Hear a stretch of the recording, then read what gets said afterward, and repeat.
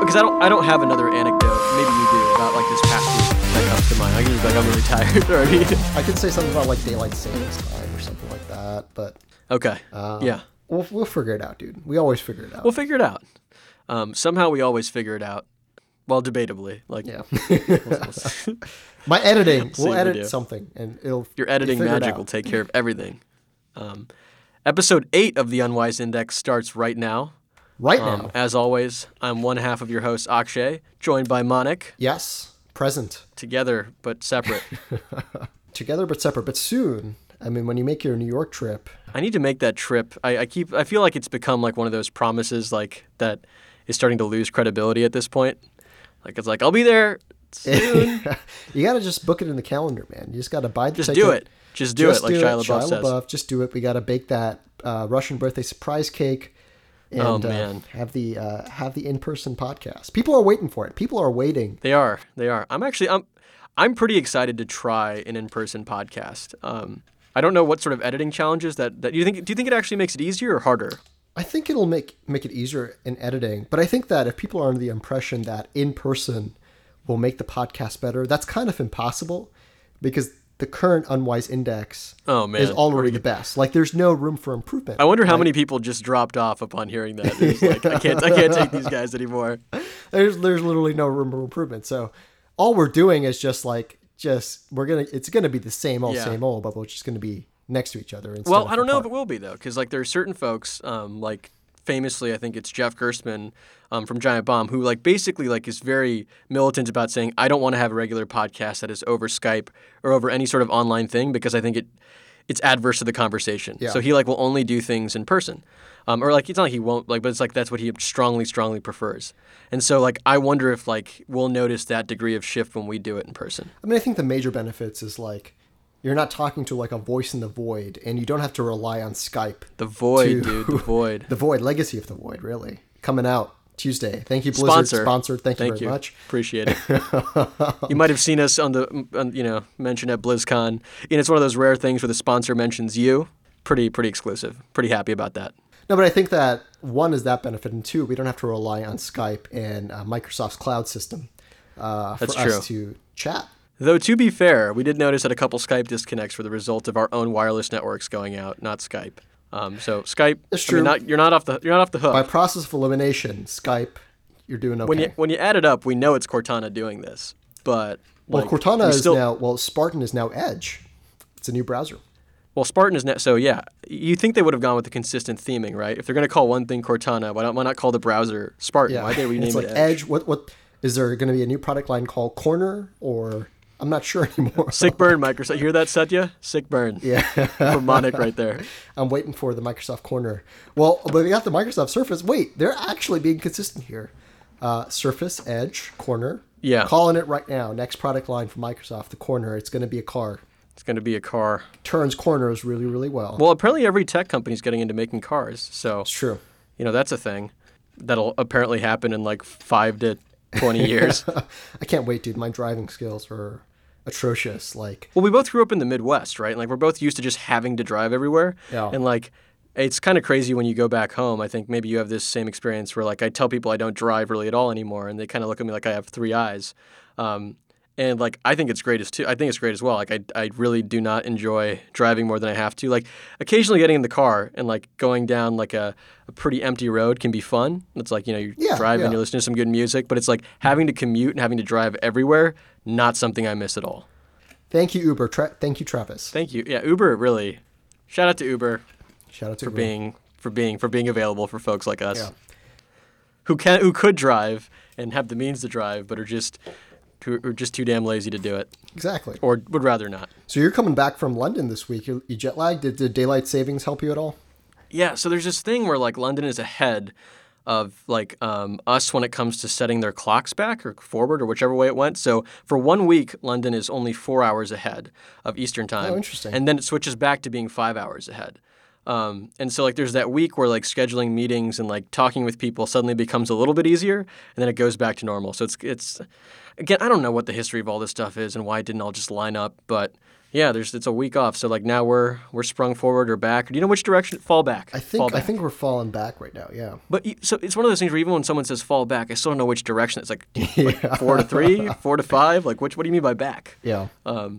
It's like it's like my geography skills. I never learned them quite right when I never learned time zones It's quite that correctly Egypt, when I was dude. a kid. I'm gonna bring it up. I'm gonna bring it up. I'm just gonna bring it up. You never forget. Never forget, dude. Remember. 5th of November just passed. Oh man. What are you drinking? Anything special for this? Just cold brew. Just trying to stay awake. Ooh, I had some jet cold brew lagged. earlier today. Yeah? Yeah. I mean, what are you thought? You are not quite as much on the cold brew wagon as I am, but do you enjoy cold brew? I don't even know where you stand on it. I enjoy cold brew. I don't like it with any skim milk or 2% or any Same. variant Black. of milk. I just like it pure cold brew with a pack of Splenda. Oh wait, so you do dilute it? You put some sugar in there? I put some or sugar in it. Splenda. I don't believe information that says that Splenda is bad for your health. I just don't believe it. You know, facts be damned, science be damned. You just because it's an inconvenient truth potentially. Is Exactly. Hashtag global warming. Splenda is really their cause for global warming. Hashtag not true. We didn't do it. I mean, let's be real. Look, global warming. yeah, we didn't do it. Global warming. I mean, it gets hot, it gets cold. This used to be global. Like my favorite anti-global warming comment is like, wasn't it global cooling like 30 years ago? Just make up your mind. It's all. I mean, come on. How could like these scientists just keep changing their minds? It's just on this 2 whole thing. degrees, dude. 2 degrees Celsius. 2 degrees. I can change 2 degrees in my apartment by clicking a button on my AC. Actually, one of my all right? favorite moments from the kids' table debate was when Lindsey Graham was asked by the moderators, like, "So you believe in global warming? Like, why do you believe? Like, nobody else on this stage believes in global warming. Why do you?" And he's like, he was such a strange moment of like this guy trying to shamefully admit that he believed what 95% of scientists He's like, believe. Yeah.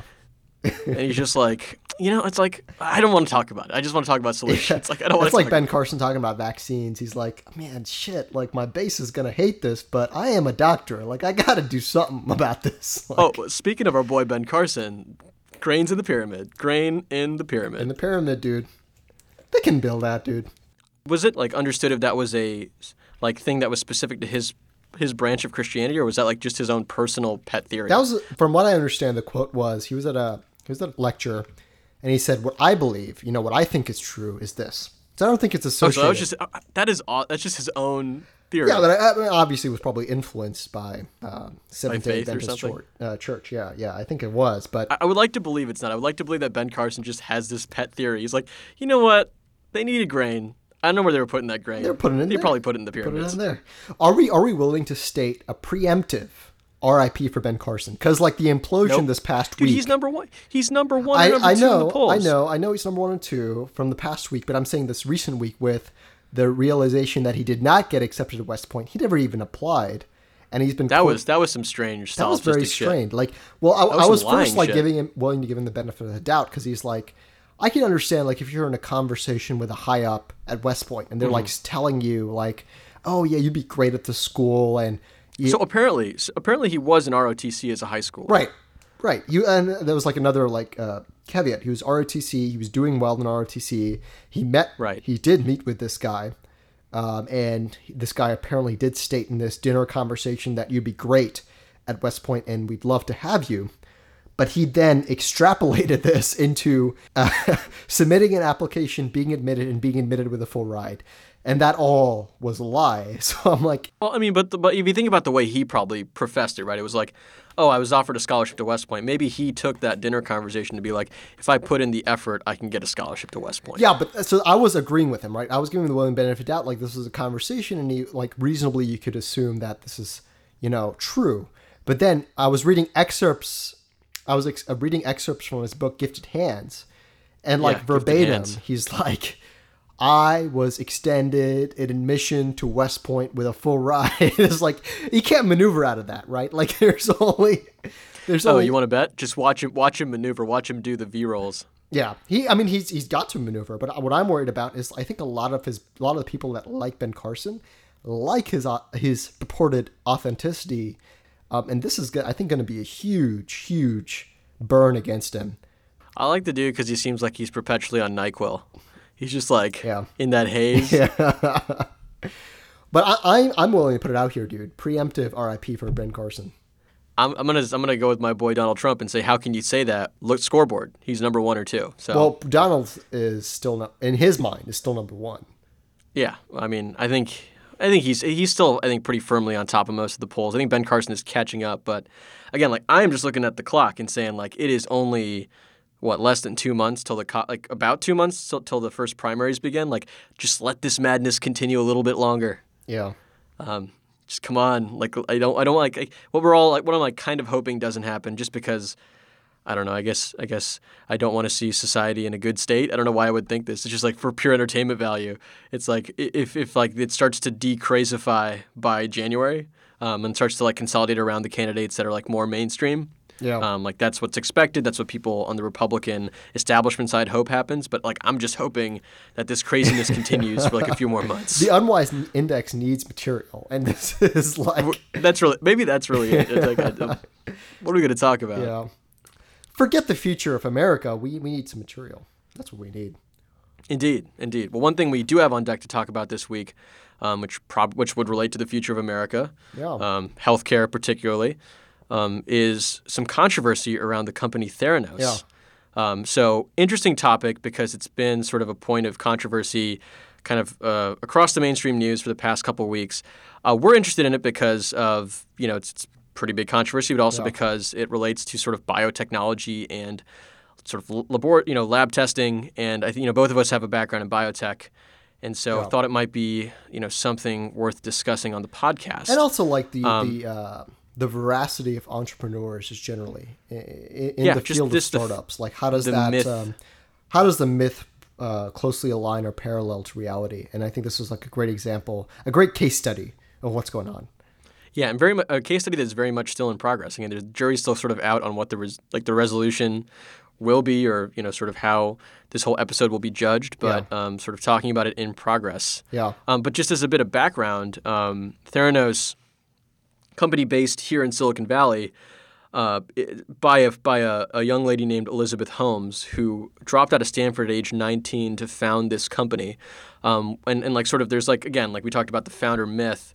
Like there's this idea that she was like, sort of like very gifted student, like learned Mandarin at like a very proficient level when she was just in high school, like got to study abroad despite only being a high schooler as part of Stanford's program.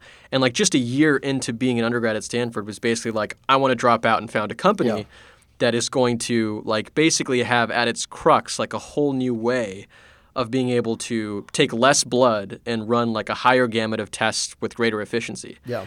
At a cheaper cost too, right? Like it was a win-win all across the board. It was less blood, less human error, results getting to the individual in need more quickly, and at a scale of economic value like 10x cost reduction. So pretty bold claims. Just an extremely bold set of claims for somebody who was 19 years old. Like I think about like what we were doing at 19. It's like maybe you've taken biochemistry like 101, maybe you've taken like Chem 2, but like the idea was she was able to convince I think a professor of hers to sort of work on this at least one day a week and join be her. Like the first member of her board. Yeah. And sort of people were confident that she could, at least some people were confident she could do this with like at 19 years old. And so she dropped out. She starts to build this company. And it's been around for about 10 years, right? She's 30 now. Right. And the company is worth $9 billion, has this partnership with Walgreens, has delivered, to some extent on this promise. And they have this technology that allows you to take just a pinprick of blood, so like a finger sample versus a sample from the vein. Yeah. And like sort of the promise there is like you can just do this tiny amount of blood and run these tests that would normally require a ton of blood. Yeah. And she has been, Elizabeth Holmes has been just, a very a media darling, high-rising media darling in like the past, several months. We don't mean that don't mean to say that to sound, pedantic or demeaning, but it's like she has this board that includes Henry Kissinger, includes like several former secretaries of X, Y, and Z in the U.S. government. And like it's just like this bizarre thing where it's like, how did this person... there's like a paradoxical temporal aspect to it, right? It's like, like she's sort of come with this amazing rise in recent months / the last year or two, but the company has also been around for like 10 years. Yeah, many years. And it's also, I mean, we have to also denote that this was a promise. This was not, I mean, right now the main controversy is that this promise is not being realized to potentially the time frame they talked about. Right. So the controversy brought about by a Wall Street Journal article, I'd say probably, 3 weeks ago, 4 weeks ago at this point. Yeah, 3 weeks, yeah. That basically pointed and said, hey, Theranos is claiming to disrupt the lab testing business, like that's basically run by a duopoly of Quest and LabCorp right now. Yeah. And like these guys, like they're sort of like in typical Silicon Valley fashion, painting these guys as, they, require tons of, blood, a high volume of blood to run very ordinary tests. It's inefficient. Like they're the old school approach, and like we're the new school approach. Yeah. And what the Wall Street Journal article said is, but in reality, like they're using this sort of nanotainer pinprick off your finger blood solution for only like one test that's FDA certified right now, which is a herpes, I think, simplex test. Right. And every other test they run is actually very much a vanilla test and involves using, a vein sample of like a large amount of blood and doing tests the exact same way these other two players do it. Yeah. And like it's sort of the intimation was, and it's worth mentioning that a lot of the information from that article apparently came from disgruntled former employees that were talking to the Wall Street Journal. Yeah. And said like they didn't feel like what was being sold to the public around like sort of how disruptive the technology currently was what was actually happening in partnerships with Walgreens and like other pharmacies. Yeah. And so like it's sort of like this case where like it's not that Theranos can't eventually get to the point where they're doing exactly what they want to do, but it's like, are they on the rise right now claiming something? Yeah. And how much was selling ahead, right? How truthful and how transparent were they with their clients and the consumers and the public? I think is the main thing. And this is a fucking huge market, right? This is, $75 billion in revenue for these diagnostic lab companies, Quest and LabCorp, which are the main competitors, with an expected growth to $250 billion, which is why Theranos is currently valued, as you said, like $9-10 billion. I think that was those are their numbers, were they not? The $250 billion potential market size? Yeah, so that was Theranos' numbers, with like the reasonable assumption that the consumer market for asking for lab tests is going to grow, and I think that's a reasonable assumption. I'm not sure. I think it's fair to say that if it's really like the difference between having a huge needle in your vein and a pinprick to get tests of all sorts, like people will be more, it'll be a lot less friction to go and get lab tests done. But like it seemed like it was sort of a strange extrapolation to go from 75 to 250 billion just based off the assumption that someone's going to be like the populace as a whole is going to be more incentivized to go get more tests. Like I don't know if there was more to that analysis, but like I know like one of the criticisms in an article that I read, it might have been the original Wall Street Journal article or like a related one, was like that's a huge sort of increase in market size based off of a behavioral change that you think will happen. Well, I think it was the behavioral change, but also the expected progress in how many tests can be tested for and the accuracy and validity of those tests. So if I could tell you that you could test for cholesterol changes, diabetic, pre-diabetic status, glucose levels, indications of kidney and liver problems, cancer pre-diagnosis, like I think the incentive is large enough that the market will expand that much. I think that's reasonable. Right. And I think like we both, as people who are like interested in entrepreneurship, interested in technology, interested in biotech in particular, like want to see something like this succeed because there's so few examples of sort of disruptive biotechnology. Sort of like there's aren't very, very many examples that hit the modern airwaves. And like, so it's not like I think we probably fall at different parts in the spectrum between like, how skeptical we are of sort of what Theranos' claims are. But like, I think it's probably fair to say that we both want to see this company succeed. Yeah, and I think like the overarching like cloud over this entire discussion is, as you said, like no matter where we fall, I think we both realize that this is a problem. Like we realize tests are too expensive. They're not readily accessible. And I hate getting needles in my do you have a needle aversion? Suck. I don't have a needle aversion, but I always like it's just unpleasant, right? It's like one of those things where, as part of my physical last year, I was supposed to go get blood work done, and sorry, mom, I still haven't done it. It's like it's one of those things where like I was supposed to go do it, and just like the thought of like I have to go sit there and they have to take this long blood sample, and like it is one of those psychological things where the aversion to doing it is real, and I felt it. Yeah. So like if it was like a pinprick on my finger and like it's like one of those nanotainers that could do all the tests I need to do, that would be like a significant lowering of the threshold for me to go get tested. Exactly. I think for just like basic cholesterol testing and stuff. So I mean, I think we agree that the the problem is existent. And like I recount like needle aversion. Like I'm not aversion. I don't have a needle aversion directly, but my brother definitely does. Like, but he had a terrible experience where he had to get a blood draw, and we were both like pretty chubby at the time, and like the nurse couldn't find his vein. That's always how it starts. Always some vein problem, right? It's like you just keep sticking the person. And literally he got stuck, I think like 6 or 7 times. And like by the end of it, like he was frightened out of his mind. So this aversion, and the aversion is part of Elizabeth Holmes' story, the CEO of Theranos. Part of her story is that she herself had a needle aversion, which is why one of the main reasons she wanted to start this company was like, why the fuck are we still like stabbing people with needles to draw blood? Yeah, I think one of the quotes was like, if an alien came and observed us and they saw people doing this, especially when they couldn't get the vein the first time, they think that was a very creative method of torture. Right. I thought that was a great quote too, which goes to like how well Elizabeth Holmes presents her story and her vision. Like another aspect of this, and we'll get to the core of the controversy and what we think of it, but Elizabeth Holmes as an individual and how she's risen through the ranks, I think is a pretty great view on how entrepreneurs are able to sell a myth. Like you look at the board, you got Henry Kissinger, you got Bill Frist, you got a lot of people who have been very high up and have a lot of control. I mean, one could say, this is literally the Illuminati, right? Like she has getting pretty close. The Illuminati on her board. She's kind of concocted a sense of her where when she's in public venues, she's wearing the same stuff. She's wearing the same quote unquote costume of a black turtleneck. Might include a black turtleneck like Steve Jobs. Yeah, exactly. A black turtleneck. She's been compared to Steve Jobs. And in fact, people have said like she's like Steve Jobs, but if Steve Jobs had a heart. Like there's everything around her that's building this myth where she lives a life where she's monolithically focused on Theranos. She doesn't go on dates. She has no friends. She doesn't have a TV. She doesn't take vacation. She is a vegan. She only drinks like these green fucking concoctions like Soylent.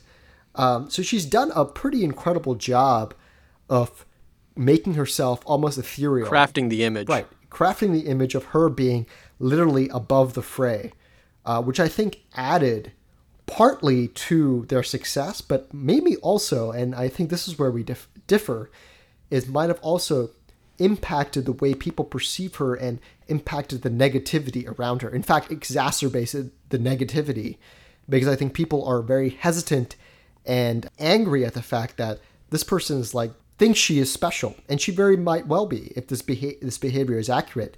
But I didn't think it won her any friends by stating that she lives this very austere lifestyle.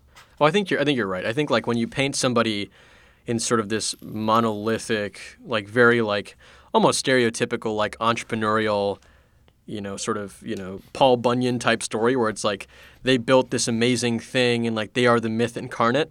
Like there is that much more of a reason if you're a reporter or somebody trying to get attention, which you could argue like anybody in the media business is trying to do to some degree, to try to take that person down a peg.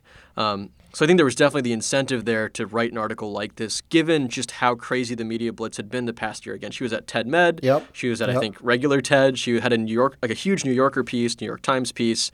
Again, I think there is a legitimately compelling part to the fact that she's, of Silicon Valley and trying to do something that is very traditionally not of Silicon Valley, which is like this very large like biomedical type rollout, which is not software. It's like not cloud services. It is like something that lends itself to like the media hype train. Yeah. With a long timeline too. I'm talking about 10 years. And she checks all the boxes. Stanford dropout, like worked on SARS in China. Yeah. Like had done a lot in like her short time up till that point before she even like started on Theranos. And so like I agree with you that I think there was a priming there for somebody to try to take her down a peg and take the company down a peg. But like I'll say like then I read the article and I thought like a lot of the claims that were made and also how they were like sort of refuted or not refuted in follow-up articles by Theranos is what kind of got me to be a little bit skeptical. Yeah. Again, like I think the jury's still out, but I think it seems like it is true that Theranos is doing a lot of FDA testing when a lot of people have not. But the reason for that is because the two big existing lab testing corporations, Quest and LabCorp, use lab testing equipment from other manufacturers. Which have already gone through it. And they have to, and I guess like the strangeness of the rule is if you make equipment, you have to have that equipment tested. But if you use the equipment, as long as it's been tested by the manufacturer, you don't have to retest it. Yeah. So Theranos is claiming to build a new proprietary nanotainer-based testing lab-on-a-chip solution. So that's why they would have to do the testing to begin with. Yeah. So it's like they kind of paint it as like we're going above and beyond to do this testing, when it's like you have to do this testing anyway because you're making a new type of, sort of blood testing equipment. Yeah. And then like the big thing though is like, okay, so like there's the FDA thing for the new type of testing approach they're doing. But what they're like, and this is where I think the marketing sort of differs from the reality, is like they're actually using these venous, like, blood from the vein level samples for most of the array of tests. Yeah, venipuncture versus finger prick. And the finger prick right now, which is like the whole basis of like their differentiator, like what the media focuses on, is only relevant to, I think, a herpes test right now. Right. That's all that's been approved Right. because it uses their proprietary testing. They claim that there's like sort of proprietary ways in which they do the other tests. Yeah. But like I think what the Wall Street Journal is calling attention to is like there's a lot of hype around this company for doing apparently doing something very, very different. But in reality, they're actually just using the same equipment and the same approaches as the competitors are trying to admonish. Yeah. So like that's where I felt like it was a legitimate point of criticism. It's like I felt like, okay, so like the hype about what could be is detracting from how they're actually supplying services to people right now. Yeah. And they weren't. And I mean, if I was them, like I probably wouldn't play up the fact that like currently we're relying on a lot of established methods to do things in what seems like a pretty ordinary way. But like it did seem a little bit like they were a little bit like not forthcoming about that information, which is what rubbed me the wrong way. No, but I think I agree with you. I initially, when I read these articles, I was quickly willing to throw Theranos under the bus because this goes back to the perception of Elizabeth Holmes. Like I'm coming from the startup field and I see time in and time out the myth really forming into reality. Like the distortion field and the delusion very quickly, if it's repeated long enough, it ends up being what people believe. And I thought that played a role in what Elizabeth Holmes was talking about. I mean, as we mentioned earlier, she's checking all the boxes and people are willing to believe it to the tune of hundreds of millions of dollars of investment. But then I looked at, I think that the key thing you mentioned here is that the main controversy is around that a lot of their tests are still being done via venipuncture versus Same old way. Same old way. But then I think that when you look at and read the responses from Theranos, I think they agree to that. And in fact, the reality is that Theranos has stated in the past, and this is where my view changed from willing to throw Theranos on their bus and say this is a Theranos implosion, and this is the bullshit we've been seeing in the startup world for so long, which we'll get to in a bit. But they've been stating that they're using venous extraction of blood since 3 years ago. They've been stating this in multiple times, and people are focusing on their technology that they said is still in development. And I think it's an unfair criticism. One, because they stated in the past they are using venipuncture for conducting their tests. And two, they stated that even when they're using venipuncture to conduct their tests, that the venipuncture techniques they're doing for analysis, because one part is the extraction of the blood, the second part is the analysis. The analysis is still unique and it's still patent protected and it's still their IP, which I think is good. Maybe they've fallen under the problem of selling ahead in a sense, where they're trying to sell people on the vision of a world where nothing is being done via venipuncture, everything is done via finger prick, when in reality they're working towards that. And I think that's par for the course for any startup that's trying to disrupt really anything. Because if you start off and say, hey guys, we need to do something similar to the status quo until we get to a point where we can disrupt things, that is not a sellable idea, and it stunts your growth. Well, I would agree, but I think this is where, I think the comparisons with Steve Jobs kind of fork, right? It's like, what is Apple really good at? It's good at sort of deploying technology, and again, you might disagree with me if you're not an Apple fan, but deploying disruptive technology or very advanced technology when it's ready, and not talking about it ahead of time. Yeah. I understand that biotech is different, and the way you have to prime the market and prime investors is different because of the lead time on getting technology to the field. But like you watch some of those interviews again on the media circuit that's been going on the past 18 months with Elizabeth Holmes, and like it makes it sound like it is a clean paradigm break with the existing model. And currently in use, right? I think the main thing And is currently, that... like that's the whole reason why Walgreens has decided to partner with them, and that they have Henry Kissinger on their board doing whatever Illuminati shit Henry Kissinger does. Yeah. And like in reality, yeah, if it's an iterative transition to using the finger prick technology, that makes a lot of sense. That actually sounds really sensible. It sounds believable. But it rubs me the wrong way when it sort of seems so at odds with how they're projecting what the company is doing or what it's set to do in the near future.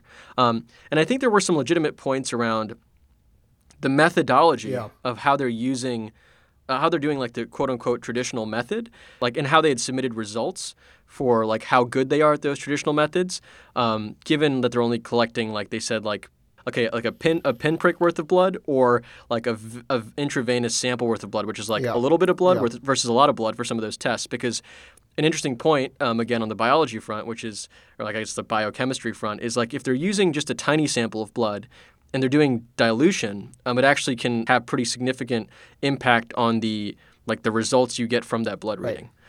So like if they're claiming like, hey, we're just going to take a pinprick of your blood to do the normal test with normal equipment, and the way they're doing that with that normal equipment that requires a lot more volume of liquid is like they're like diluting the blood. When they did that, there were actually pretty significantly different results versus just using like Quest or LabCorp's equipment. That's also a point of like a little bit of concern, right? Or maybe a lot of concern. And I think they rebuked that and said that was only for certain tests. Right. They basically stated that those samples weren't being tested for that metric. And it's obvious that metric would have shown poorly because that's not what they were for. But there are enough little loose ends like that sort of had to be wrapped up as they were addressed by like journalists and by like the media. It was too neat of a story before, and I think what we're seeing is like, and I think this is just the nature of like doing something in this space, is it's actually pretty messy, and it's going to be pretty sort of there's going to be a lot to doing even a little.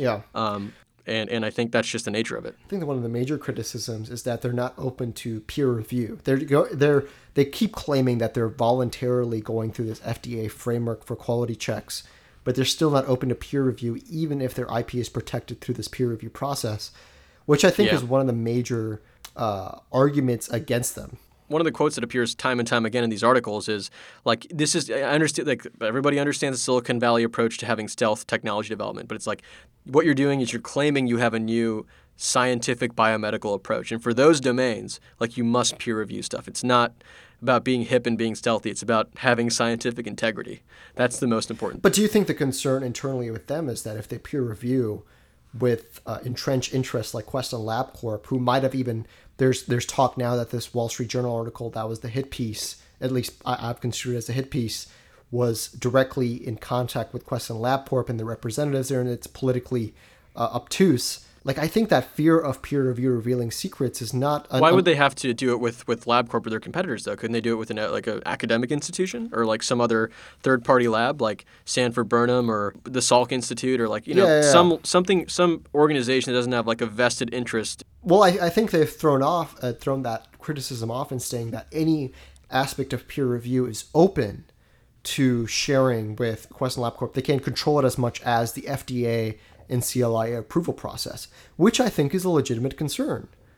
If they're truly trying to innovate in this space and fight against the Quest and LabCorp, which again, why I'm falling towards the side of Theranos, which was in stark opposition to my view a week ago, Quest and LabCorp haven't come out with any statements stating how they're fixing this problem. Quest and LabCorp are just slinging more and more shit at Theranos. Sure. Absolutely using the chance to pile on. And piling on. And they're not offering... Theranos, they're not doing this. They're doing it illegitimately. And this is what we're doing to improve it. They haven't come out with that. So if I'm Theranos, I don't want to use Quest and LabCorp as the people who are going to establish me as like being peer reviewed. I want to go to like, scientifically credible other organizations, but not them, right? I want to go and be able to rebuke their comments by way of saying like I went to some university or something and did some like they did similar tests with our equipment or whatever. But I think you're right. I think like putting it in the hands of Quest or LabCorp seems like it would be a bad idea. Or whomever. Yeah, I mean, I think that, and they feel that is the conclusion through a peer review process, which might not be true. And I think that in one scenario, they even opted the explanation saying that we are resource and time constrained and we can't do that while doing FDA framework, which I think is a bullshit excuse. These guys have raised hundreds of millions of dollars. Billions. Like, if your billions. entire model and investment thesis is predicated on the validity of this new technology, you better fucking figure out a way to allocate resources to do this, right? Little did you know, Monik, the only thing that an Illuminati board can't get you is FDA testing and peer review testing at the same time. Yeah. It's just impossible. It's impossible. Yeah. So, I mean, but yeah, I agree. mean, I think my view on it now is I think they were definitely selling ahead, which I think every startup does at some level. Right. This is a pretty extreme level, I feel, though. Yeah. Maybe not extreme, but it was like more than most you see in like the IT space. It wasn't like, it was like, this is like their main differentiating factor technically. Yeah. Is like this nanotainer thing. And like, you sort of, that to be considered a disruptor in like the biotech space, you have to show something sort of that's a quantum leap like that. And so they really, I think rightfully sort of said, here's our quantum leap. And if that's not the case, then I feel like it's a little bit of a different story than the ones we normally hear. It's not like, we're going to eventually go to like this cloud architecture versus that cloud architecture. Like Dropbox will eventually be like super enterprise friendly versus kind of enterprise friendly. Yeah. It's like this was their main thing. Yeah, they were literally going 0 to 1. And that was the claim, right? And like, I'm sure when she sat across the table from her now crazy famous advisors, that's what she told them, right? Yeah. Yeah. Did you see the folks from the Cleveland Clinic who commented and said, like, we support her, we think she's great, but like we can't actually defend the technology, even though we've chosen to partner with Theranos? Then Theranos rebuked and said that those quotes were taken out of context, but I'm not sure how much context you needed for those quotes, but like, because it clearly like, stated, I don't know, like those are their words, not ours. Like, I think the most credible threat to them is that hasn't really made the news, but I saw an article about it was. They claim positive cash flow, which is probably a huge determining factor for them continuing to raise money over these past 10 years from Pfizer and GlaxoSmithKline, GSK, and of course Walgreens. And we stated the Walgreens is not, ready to expand. But Pfizer and GSK apparently stated that they can't find any record of them doing business with Theranos. And that that was very alarming to me. Like, even though I'm falling into the Theranos camp, I'm like, wait a minute, like that's a pretty fucking big deal. Like if you're saying those are your two biggest revenue generating sources and they're not willing to stand by that they're giving you money, that's huge. So how are you positive cash flow? Yeah. Like how are you employing all these people? Is it pure burning through all the investment capital you've gotten selling this dream? Have you seen one of their care centers in a Walgreens store before? I have not. No, I have not. So there is one in the Palo Alto Walgreens store. I think it might have been the first one, just a few blocks from where I live. It's like it is exactly sort of how they pitched it. It's like a set aside area of the pharmacy. There's like nice plants and like oak tiling and sort of like it's like this ambiance to it. And it's like you go in there, you have like a nanotainer thing, or like they do like blood drawing, and like it's supposed to be this whole care center experience, like very therapeutic. And like this is what she talked about a lot, and like, or that was featured in a lot of those early articles, like this experience she's crafting with Walgreens. And like you said, like in light of this controversy, I think now Walgreens has stopped or has put on pause their expansion of the relationship. And like my assumption was Walgreens was the exclusive source of income at the moment. But yeah, if like Walgreens is putting them on hold and the other two supposed sources of income are saying they don't have any record of it, that's not a great place to be. Yeah, I mean, Walgreens stated that they're willing to expand, but they want to know the truth about what's going on because it must be pretty frightening to them if they've been sold this dream and like heads are rolling probably internally in the organization that they bought into the hype. I mean, like, geez. But even with that, even with these claims of GSK, Pfizer not generating revenue, Walgreens not expanding, why I still stand by them is two major things I draw to, which why I think this company is still very forward thinking for this space. One, they are very transparent with their prices. And when you compare their prices online, you can go right now to Theranos' main marketing site and click on the tests tab and see the prices of their tests. That is unheard of in the healthcare industry. So I have to give them props for that. Number two, I think one of the main things you can see in the startup space of when a founder or the leader is selling an idea and raising capital upon it and convincing clients on a false promise is really looking at what is the internal dynamic looking like? What do employees say about the company.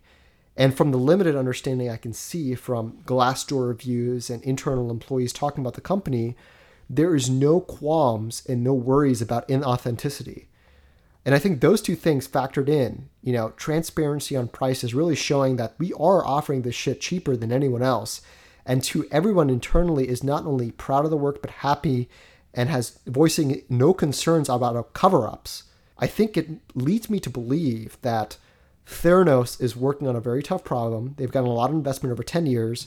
These people aren't fucking twiddling their thumbs over 10 years.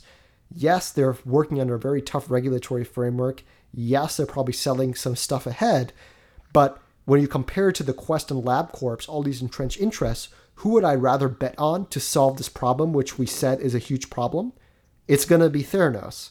So why throw them under the bus? Why not support this entrepreneur with their very tough dream and help them rather than consistently attacking them? So yeah. I would absolutely agree with like the crux of what you said, which is like this is a really hard problem, and like the fact that someone like Elizabeth Holmes and her sort of coworkers have chosen to work on this thing over the course of 10 years and shown that resolve, I think is really impressive, and I think is like I am rooting for them to succeed. And I think if there's been any Schadenfreude like sort of shown throughout the course of this conversation, like did not mean for it to come across that way. It's like, yes, there's some issues that seem like they're a little conspicuous or like bizarre, like the Pfizer GSK stuff or the Walgreens angle, or like, but like at the end of the day, like hopefully these are growing pains, and like if there is like a media hype that has detached itself from the actual technical trajectory of the company, like that can be recalibrated, hopefully, right?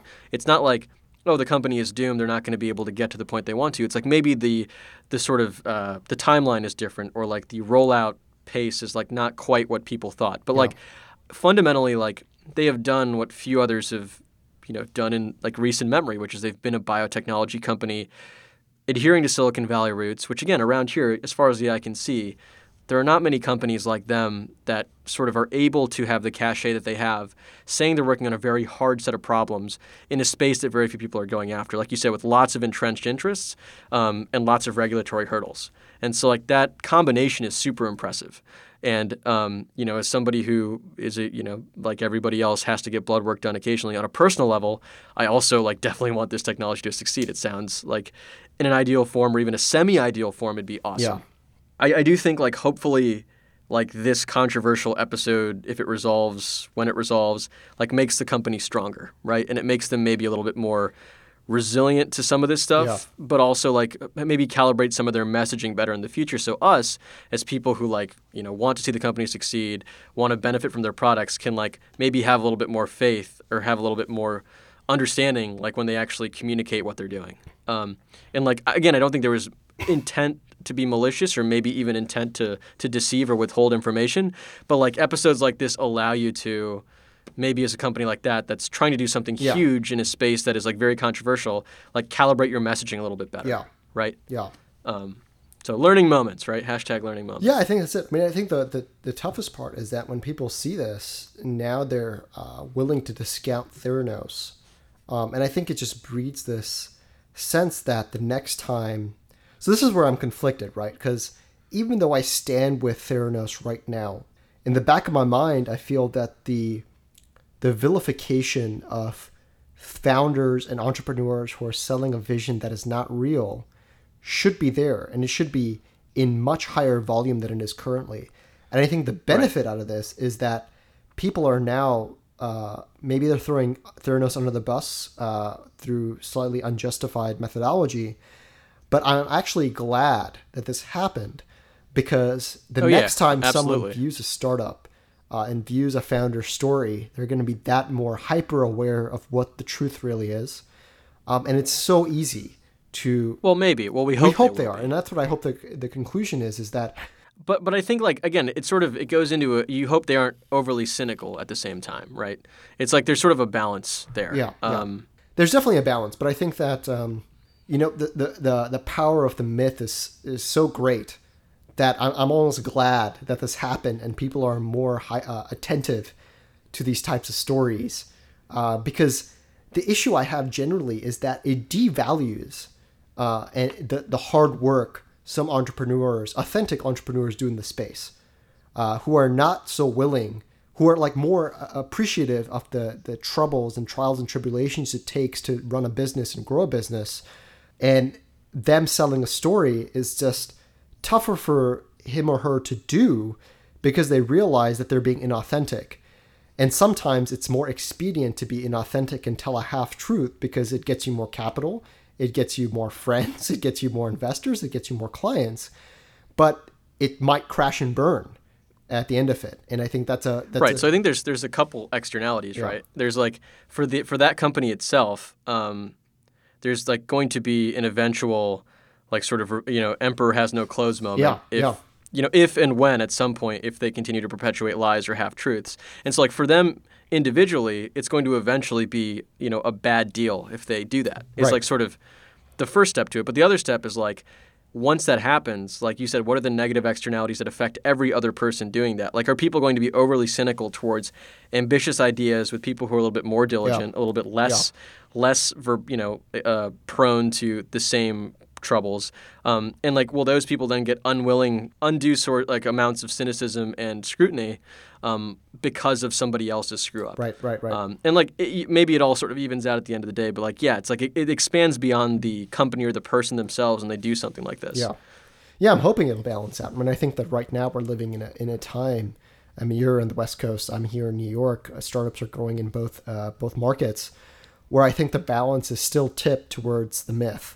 And there's undue benefit that comes from it, and more often than not, undue pain that comes from the myth, where people are raising capital, convincing people of stories, convincing employees of stories and clients of stories that are stories.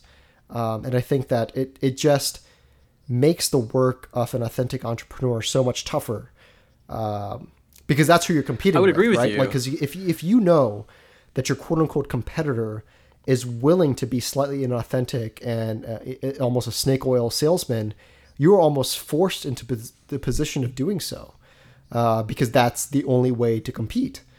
So leveling the playing field at some level, I think, is good. And I think this kind of outbreak over a private company, I think, it tips the balance appropriately. Yeah, I would agree with that. And I think like the peril you said that you highlighted is something that definitely resonates with me, detracting from those that are being authentic or trying to do things the quote unquote right way. But I do think like it's important to have some amount of, the myth is important, the storytelling is important, being able to craft a tale that's evidence-based and believable. Like people should ideally gravitate towards your story and to your narrative because there's, they believe in the core of it. They believe like maybe there's skill to doing it, but I think like hopefully it's an element of what makes the entrepreneurial journey compelling or makes a company as an idea compelling or whatever, a venture compelling of any sort. And again, like I think the part that I worry about sort of that isn't immediate, but like maybe medium or long term is like, do people become so cynical of potential stories that sound like this, that sound sort of overdrawn or sound embellished, that like people just calibrate against epic things, right? They calibrate against like any sort of thing that sounds ambitious because they assume there's got to be something, like there's got to be some Achilles heel to the whole thing. And like there's always going to be flaws, but like if this happens one too many times to investors, does the general public suddenly start to roll their eyes whenever somebody who might have the next big thing comes around and says like, hey, I actually have like a really interesting idea and we should all back it. There's always this sense of like daring to dream, and the naivety of the individual plays a huge role. And if you start like removing that naivety, then the risk of jumping in and doing something is not worth it anymore. You have to like be naive enough to change the world to actually change it, because if you knew all the hurdles ahead of you, you wouldn't do it at all. And I think that the risk is like the external criticism imposing itself on any idea could stop that right in its tracks. So I agree with that. I think that is a real fear. There's a balance. All about the balance. Yeah, the balance, dude. Even last episode, we were talking about the balance, dude. Got to have that work-life balance. The middle path, the balance, the ephemeral evenness that we're pursuing in all aspects of life. I know, man. It must be really hectic though at Theranos right now, dude. I can't imagine how bad it is right now. That's whenever there's these sorts of firestorm controversies, you always wonder how Yeah, like you said, it's a good sign that the employees are reaffirming, their sort of belief in the goals of the company, their love for the company, because like when something like this hits, it really is a test for like how much do people inside believe the narrative and believe like the authenticity of what the company says it's doing, and what it's actually doing. So yeah, best of luck to Theranos. Best of luck, Elizabeth. Best of luck. I believe in you. It'll all work Yeah, out. I mean, she flies on a Gulfstream private jet. So, Oh, yeah? If you ever want to give us a lift somewhere, that'd be appreciated too. Sounds not a Lyft, dude. An Uber somewhere, dude. Oh right. Well, I mean, a lift Yeah, on I a private plane. Apparently, Uber had a private jet service going between New York and the Hamptons for a while. Did you hear about this? No. I think it was just a promotional thing, but they had like private helicopters or private planes going between NYC and the Hamptons. Oh, damn. That's pretty cool. I mean, I thought you would have been on one of those planes, man. So one of the other things you had listed on us to talk about for some reason during this show is vampires. You want to discuss why that is? This is the thing. Like, one, it's Theranos. Like, there's this whole aspect of extracting blood. Yeah, blood. But like, also Elizabeth Holmes herself. Conspiracy theory, dude. Let me get my tinfoil hat out. But Elizabeth Holmes, vampire. She's not actually 30. She's like 3,000. She like when she speaks, it's like a very odd cadence, and she looks like very pale. I'm just saying. And maybe she knew all of these like 80 to 90-year-old people on her board because she's actually much older, and she like knew them in a prior life. How did she get Henry Kissinger on the board? Did she offer Henry Kissinger immortal life and say like maybe he just hates needles that much? Maybe. My guess is this is all a front to spread vampirism. But more interestingly, I just thought it was odd that Elizabeth Holmes like looks ethereal, like very old people on the board all have extreme degrees of control over the world we live in. As we said, they are literally the Illuminati. Vampirism might play a role here. Blood is involved. That's all I'm saying. When you add it up, vampirism. Oh man, that's true. I mean, that's a theory that I think you might be onto the next controversy. I know, right? Like you should probably write that up. Put a Medium post out about this. Yeah. So you can you'll get cited and you'll get credit when this eventually becomes down. Their affiliation. It's actually nothing to do with the technology. It's the fact they're actually run by vampires. Yeah. And our society is just too bigoted to allow that to exist. All vampire lives matter. Vampire lives matter. Do you recall? Like, I know you're not super into horror and vampires, but really do you have you watched any of like classic vampire movies like Blade and like Nosferatu and stuff like that? I like how you put Blade and Nosferatu in the same they're category. Classics, dude. They're classics from different time periods, but they're classics. I forget which Blade I've seen. I've seen either Blade 1 or Blade 2. Yeah. All I remember is if it was Blade 2, you really didn't have to watch Blade 1 to get much of it. It was pretty... What's that show with the movie with the lichens and the werewolves and Underworld? Underworld. Yeah. Underworld, yeah. That's it. That's like the one movie of that general like horror like period of time that I remember. Yeah, Underworld's pretty solid. I mean Blade, I think like one of my favorite scenes in all of movie making is the first scene of Blade where they enter the rave. Do you remember this? Where the vampire takes a human into a rave, and in the rave there's music blaring, and then suddenly the sprinkler starts sprinkling blood, and it's a blood rave. And it's a pretty incredible scene. But I recently found out that Blade actually has a TV series, not with Wesley Snipes because he was in jail at the time. He's out, I think. I think he's out. Oh, he's out of jail? Oh, yeah. That means there's still hope for Blade 4. All right. He did his time for tax evasion. But the question, would you be willing to be a vampire? Like, also the classical constraints. So vampire, immortal. Let's say they have like a super speed, super strength, cannot be in the sunlight, is fearful of silver, and you have to feed. But let's say there's an avenue for you to feed that you don't have to inflict harm on other humans. Would you be willing to adhere to an immortal lifestyle of a vampire or not? Like the super strength and super speed might be compelling. Like the whole living forever thing, I'm not like, I don't know. Like I would much rather be a werewolf, I think. Why? If I had to choose among all these common myths. It just seems cooler. Yeah, but like when you like transition into a werewolf, there's like a pain involved because your whole body is like forming into the werewolf. Yeah, well, it hurts Wolverine every time he draws his claws out, but it's still badass. So That's true. Wolverine is pretty badass. you know, So the idea of an immortal life doesn't appeal to you? I mean, like in like sort of an abstract level, I guess, but like I like sunlight and I like eating things that aren't blood. So like, Yeah, like, but I mean, like, could I eat what I'm saying is like the vampire will enjoy the taste of blood. But like, do you find It sounds like you're very convinced this is the right, like, you want to be a well, vampire. like one is like I'm very intrigued by the idea of like. So I like sunlight. Yeah, okay, fair enough. Yeah, you like Putting that out sunlight. there, and I also like. It sounds like they like they get their nutrition from feeding on bloods. Like maybe they can eat other things, but like it has to be. That's like blood is like your mainstay. It's Is like a mainstay, yeah. I don't like eating like rare meat. Like even like it's like. But you have to understand, blood like, is, like your eating. subjective understanding of how blood tastes now will be different when you're a vampire. When you're a vampire, it's like a basic source of sustenance, and it'll taste better. If it tastes like the best cooked chicken does right now, then maybe I'd be down Yeah. for that. But Like for me, like I'm intrigued by the societal aspect of like this subculture of vampires. This idea of the other is intriguing to me, but I think the main intriguing aspect is like immortal life. Is there are a lot of things I'm looking forward to, and I want to know when self-driving cars are happening.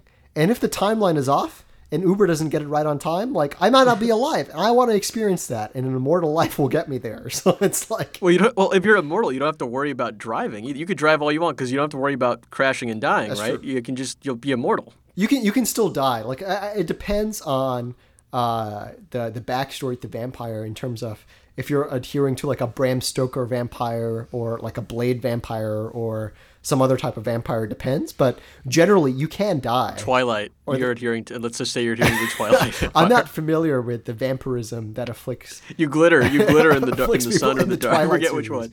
But you can reasonably assume that if you get in a crash, you will be resistant enough to survive that. But if like someone like chops off your head, you're gonna die. Like if you're a vampire, you're gonna die, regardless of silver or not. Sounds like there's a lot of research involved in making this decision. I'm just not educated enough to make this decision. But that's interesting. Like I think the allure of immortal life is huge. Like it almost makes me immediately say yes, that I will drink anyone's blood. Like I don't care if I can live and experience all the things that the human experience has to give forever. I would much. But you're not going to be human. You're going to be a vampire. Yeah, but like the common things would still exist, right? Like But only the things that happen at night. well, the best things happen at night, right?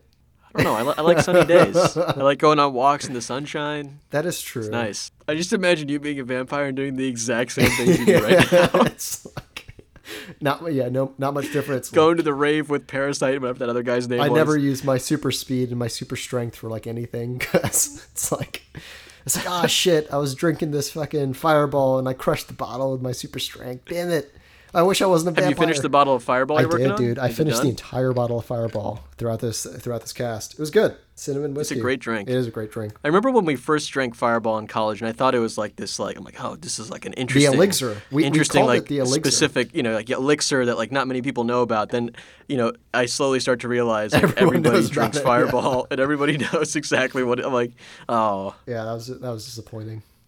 Oh well. still the holy elixir though.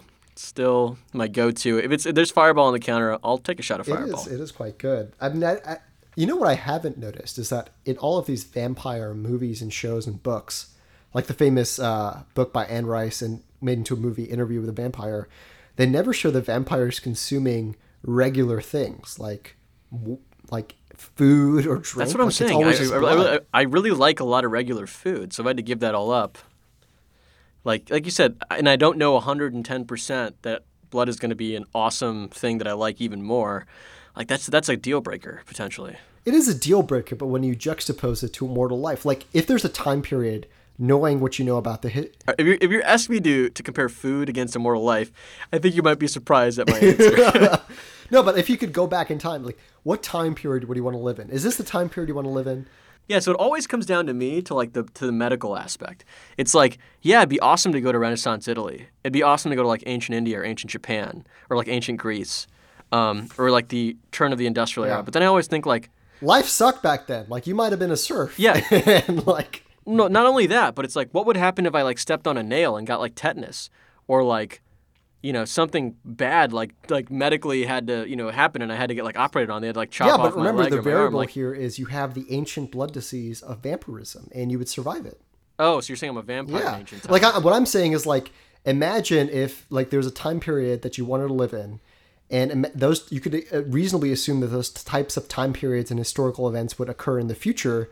Wouldn't you want to live an immortal life so you can experience Okay, those? so maybe I haven't thought about it quite specifically. Monik, what is your specific time traveling vampire fantasy? Well, like in the future state, like I want to see where the world goes, but like I like there's no hesitation there. You just jump in. yeah, like no hesitation. Future state, I want to see where the world goes. Ideally, I wish I was a vampire doing like a shogun era of Japan's history and be part of the Tokugawa shogunate and be an actual samurai. Because I think that like the values they held dear, like adherence to a family, respect for your siblings, respect for your offspring, respect to the dynasty, and everything was goal oriented, and there was a sense of solidarity and respect that I think is more than anywhere else. But you couldn't, like, the whole system revolves around honor and the idea that your life implicitly has a sense of honor that it can be removed if you are dishonored or you do something dishonorable. Yeah. And if you can't die, well, that's the variable, right? Like, so if I made a mistake and I had to commit seppuku, like, little do they know, I'm a fucking vampire, dude. I'm going to survive this shit. Like, that's a very specific fantasy. Yeah. I guess that makes sense. I also like the armor. Like, the armor of the samurai looks fucking boss. Have you seen The Last Samurai with Tom Cruise? It's been on my list of things to watch. That does look badass, though. Yeah, they fucking like roll up that Gatling gun against me. Let me clarify. The poster just looks really badass for that. Yeah, movie. everyone was up in arms because a white guy was the leader in the shogunate, which was not true. Well, that was the point. It's not like they were trying to rewrite history. They were just saying that was the point of this movie. He's like a soldier that becomes the leader of a shogunate, but it's like, I understand, like, it's not like they were saying, like, oh, by the way, like, in ancient Japan, all the leaders were white guys. Yeah. But again, that's the idea of, again, going back to the myth. Like, when people watch The Last Samurai, their now internal view of Japan's history at that time was there was a white dude who, saved everyone. It's like, that's not true. It's not exactly true. He might have been a vampire. He might have been time traveling. I want to see that movie, mashup of Last Samurai and Interview with the Last Vampire. Like, that'd be great. You should make that movie. Maybe, dude. But I'm just so surprised. Like, I asked this question to other people, and it's the same response. Like, I don't think people have a strong affinity to living eternally. And I just fundamentally don't understand why. And it's not that, like we talked in the last episode, the idea of fear of death and an afterlife.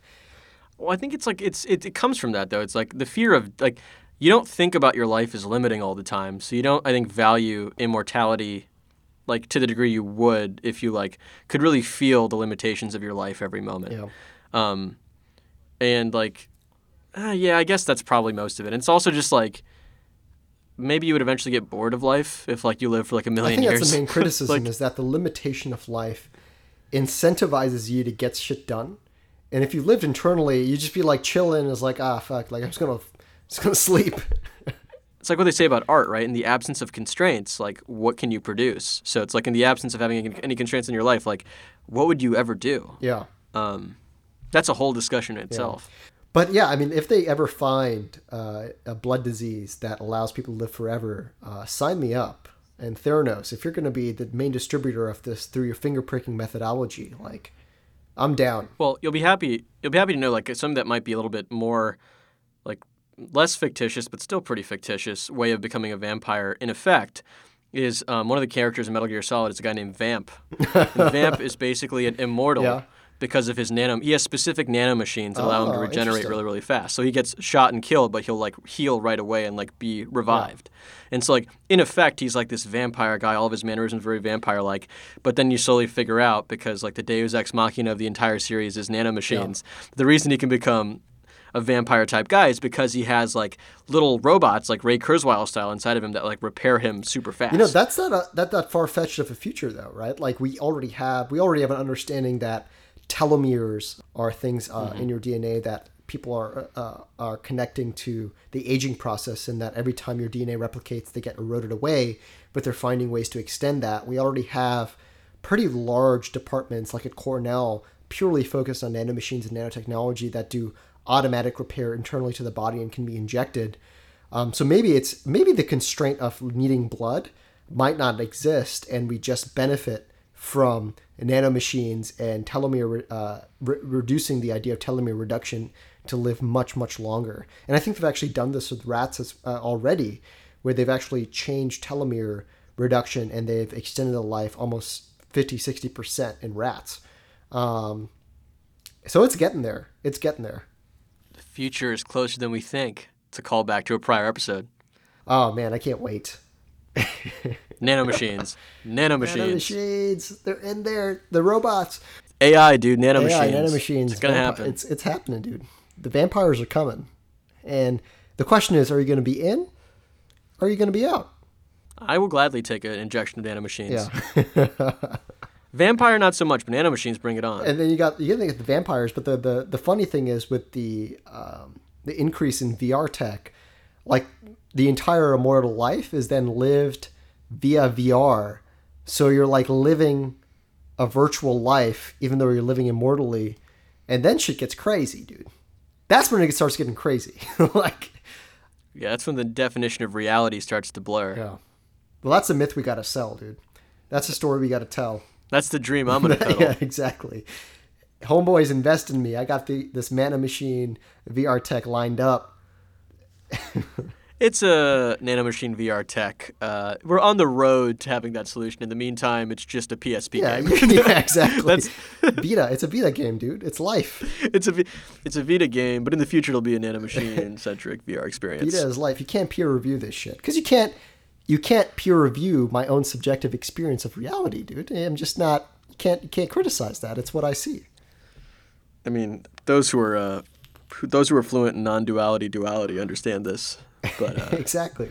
FDA, get at me. FDA. It's like some of those rules as to what the FDA does and doesn't do, again, just perplexing. Yeah, I thought it's like, oh yeah. I thought it was odd how Theranos is like, we voluntarily did this. I'm like, why is this voluntary? Like, shouldn't this be demanded? Well, it's not even just what's demanded. Like the FDA is like, it's like Quest, like and like LabCorp don't have it's like good enough. You guys are using equipment that's been tested. It's like, really? Like those guys don't have to do a single FDA test? Like what if they modified the equipment? Yeah, exactly. What if they like fucking put something in? It's like, nah, good enough. I'm literally living my life off these diagnostics. Like, right. that was a story that came back from that lady who went to did a Theranos thing with this is when they suspected their dilution methods were kind of wrong or whatever. It's like she's like, it said she was like gonna die like tomorrow or something. It's like shit. Then she went and got like a normal test at Stanford. It's like, oh no, you good? Oh yeah, you're fine. It's like what the? It's like what? Like I've been injecting insulin myself like these past 6 months. Like, yeah, it's like Jesus. Yeah, that is not good. The moral of the story is authenticity is key. You gotta be true. You gotta be real. Remember what we said. Remember what we heard from Alan Palamo, who's like, I called him Adam Palomino last time, Neon Indian. It's Alan Palamo or something. It's Palamo. Again, in his presentation, originality isn't possible, but authenticity is key. It really is. Episode 8 on live. Actually, this is episode 9. We said we're going to skip 8. We're being unpredictable. Well, we'll see. We're going to keep them guessing. We said we would skip 8, but are we actually going to skip 8? But now we're saying we actually did 8. We're confirming 8. So maybe it's 9 we're skipping. We don't know. I don't know. Non-duality. Duality. Fact check us on episode 9. Fact check.